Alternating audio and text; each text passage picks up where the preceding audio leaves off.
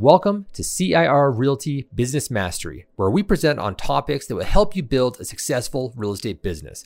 While you're here, be sure to subscribe to not miss any new episodes, as well as leave us a 5-star review. That'll help others discover us too. We hope you enjoy today's episode. Hey everybody, welcome back for a whole 12 seconds later. I was just saying to Addie and Drew, who are behind the camera right now, that these are some fast transitions. So Joe, good job on being swift. Well, thank you. And getting up here. You're welcome. Had to move those feet, but that's all right. It's okay. It's Monday. It's time to move feet. Everybody, this is Joe. Joe, this is everybody. Hi everyone. Happy Monday. Thank you very much for being online with us today. So we are going to be talking specifically about some financing tips to make deals close a little bit more smoothly. Hopefully you guys aren't in a panic. Your clients aren't in a panic. No one's losing their house. You know, you're not looking at your collapsed transaction page on the virtual office realizing that you're $80,000 short of what you should have made because none of these deals came together. That is our goal for the next 10 minutes. So Joe, why don't you talk, if you wouldn't mind, just a bit of like a synopsis. In general, what's the biggest issue behind stuff falling apart? You know, I think it's kind of two things right now. Obviously, we're in a really crazy environment. I think everyone can appreciate that. So as busy as you may feel as a realtor, financial institutions are being hammered with applications. Appraisers are busy. So time is a real issue. And that's actually, I guess, a good point. Like, there's only so many hours in a day for everybody. And so from a banking perspective or a lender perspective, one of the things that people don't realize is when COVID happened, most of them they were on a hiring freeze. They didn't hire anyone. They didn't expect it to be as busy as it was. And then the opposite happened. They had the most busy 2020 ever, and 2021 was even busier. Yeah. And they've all moved to home. So a lot of institutions just didn't have the power to handle the influx of transactions. Right. They've worked that out. They're a lot better now, but it is timing. So kind of tip one is organization and making sure that your client, your buyer, is truly pre-approved. Because we see so many times where... Okay, what does truly pre-approved mean? I'm going to go to this. Okay. So we say, you talk to your client, are you pre-approved? Yeah, I talked to my bank, I'm good. So they talked to someone at a bank 6 months ago, or they did a 60-second pre-approval online, but they didn't collect any documentation. They didn't actually do anything to know if they were actually pre-approved. They just, ran some numbers and thought they were. So step one, I would say, is actually deal with, if you have a trusted mortgage broker that you can deal with, they can have a real conversation, get as much information to them as fast as possible before you're out shopping. So, someone says, yeah, I made $70,000, but they actually didn't. They think they did, but that was 1 month they made what would have been $70,000 for the year, but they didn't actually. Gotcha. So one of our big things is get documents to the broker right away.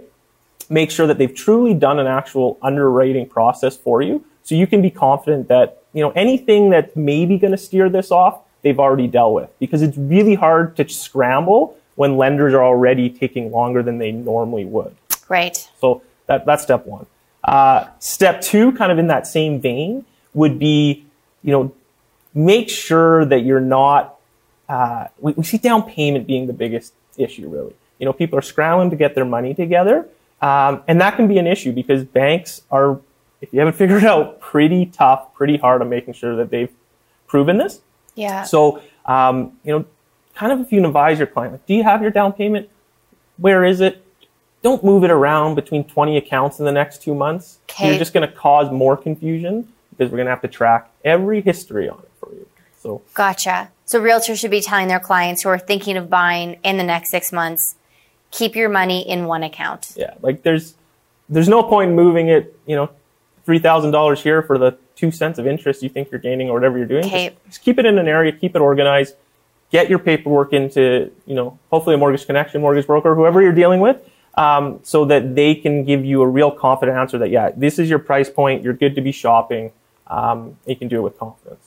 Okay. And this is a really basic question, but if you do that, yeah, and then you want to make an offer on a house, financing will not be a problem. I mean, obviously you have the lender, like you have the banks and the timing, that type of stuff. But if you have that documentation, and then you should be good. So there's two parts of an approval. So okay. There's the borrower or the covenant. Yeah. So that's That's the part that we're going to make sure we cover for sure. But the property matters too, because that's the security to the lender or the bank.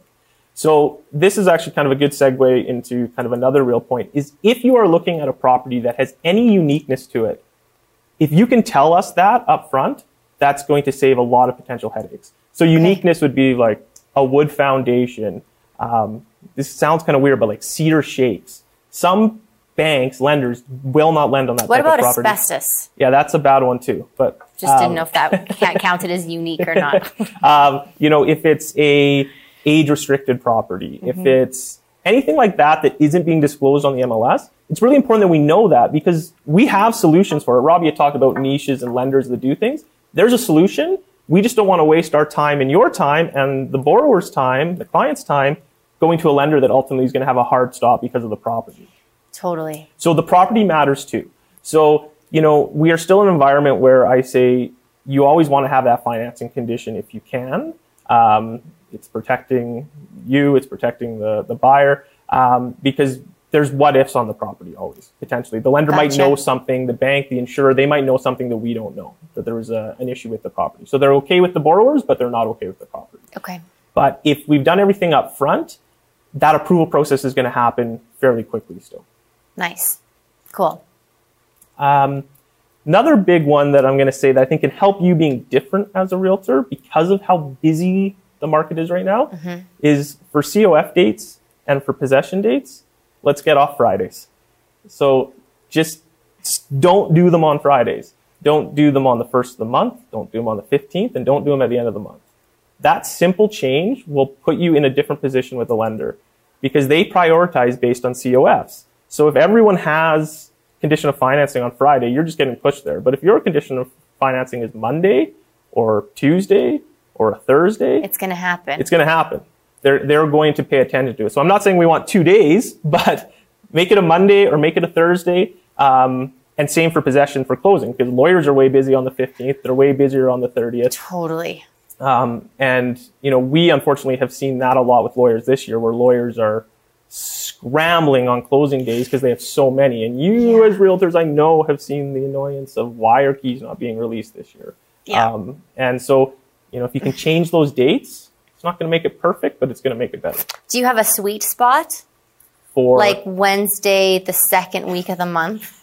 Like just like a really quiet time, it depends what the moon's doing, but yeah. Yeah. No, it's definitely kind of just if you can be just not on those dates, you're fine. Then you're good. Yeah. It's just those dates are so common. The 1st, the end of the month, the 15th, and Fridays for condition dates always. And just in general, don't do possession dates on Friday, because if anything does go wrong, there's no solution to it. Because you have to wait. You've got those 2 days now. Okay. No, it's a good tip. Write that down. No 1st, 15th, 30th, and Fridays. Check. And then kind of maybe the final one I would say is that we've seen a lot of is a deal might get approved and everything is good, but then when you're going to waive conditions after a home inspection or something like that, we're looking at price reductions and we're looking at holdbacks. Okay. And those are two issues that I know can cause a lot of problems and a lot of scrambling for you and your potential buyer from a financing standpoint.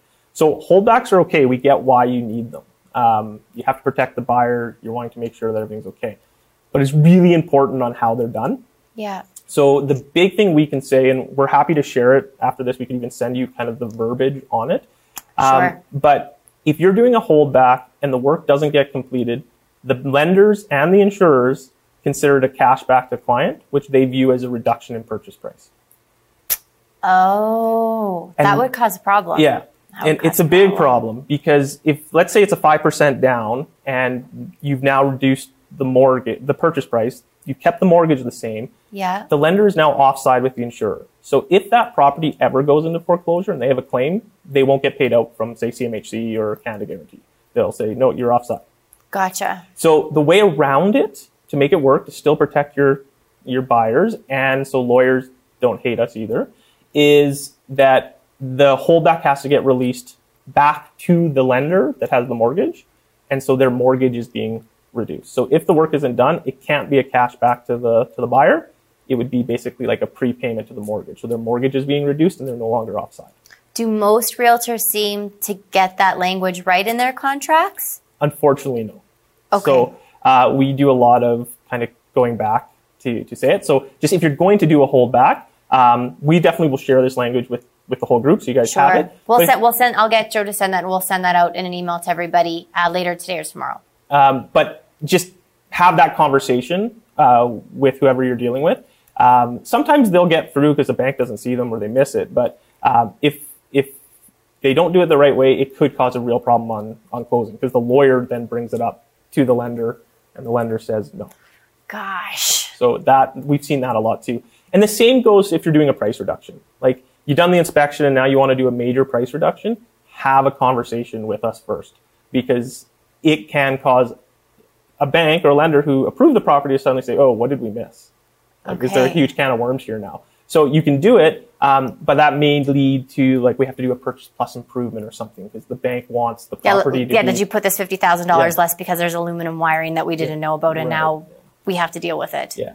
So, and also it's more like structural stuff, like, oh, the roof's leaking. That's not something someone wants to hear if they're using that property as their security. Gotcha. So just have those conversations. Again, if we tackle it up front before you've signed the amendment, we normally have a solution to get around it. Okay. Nice. Those are really good tips. Hopefully that helps. I think that will help. Right, you guys. There you go. Hopefully you can avoid some of those collapsed transactions because of financing. There's only so much that you can do. But obviously it's super frustrating for you guys. This is your income at the end of the day. So taking some of these tips and reaching out to your mortgage brokers. Really fantastic news is that we have mortgage connection agents. Are they in all four of our offices? I think three. So Northwest is coming. Yeah, Northwest is coming. Yeah. But we have in-house mortgage connection brokers in the Northeast every day, the South office every day, and the downtown office every single day. So if you guys have any questions or you're writing up these contracts, or you have a buyer who's working with somebody else, even that's not with Mortgage Connection, but you're in the office, they're happy to help and answer some questions for you. So please use this resources. These guys and gals as resources. That's what they're here for. And yeah, do some due diligence in the beginning and it'll save you a few problems. So thank you very much for that. I appreciate it.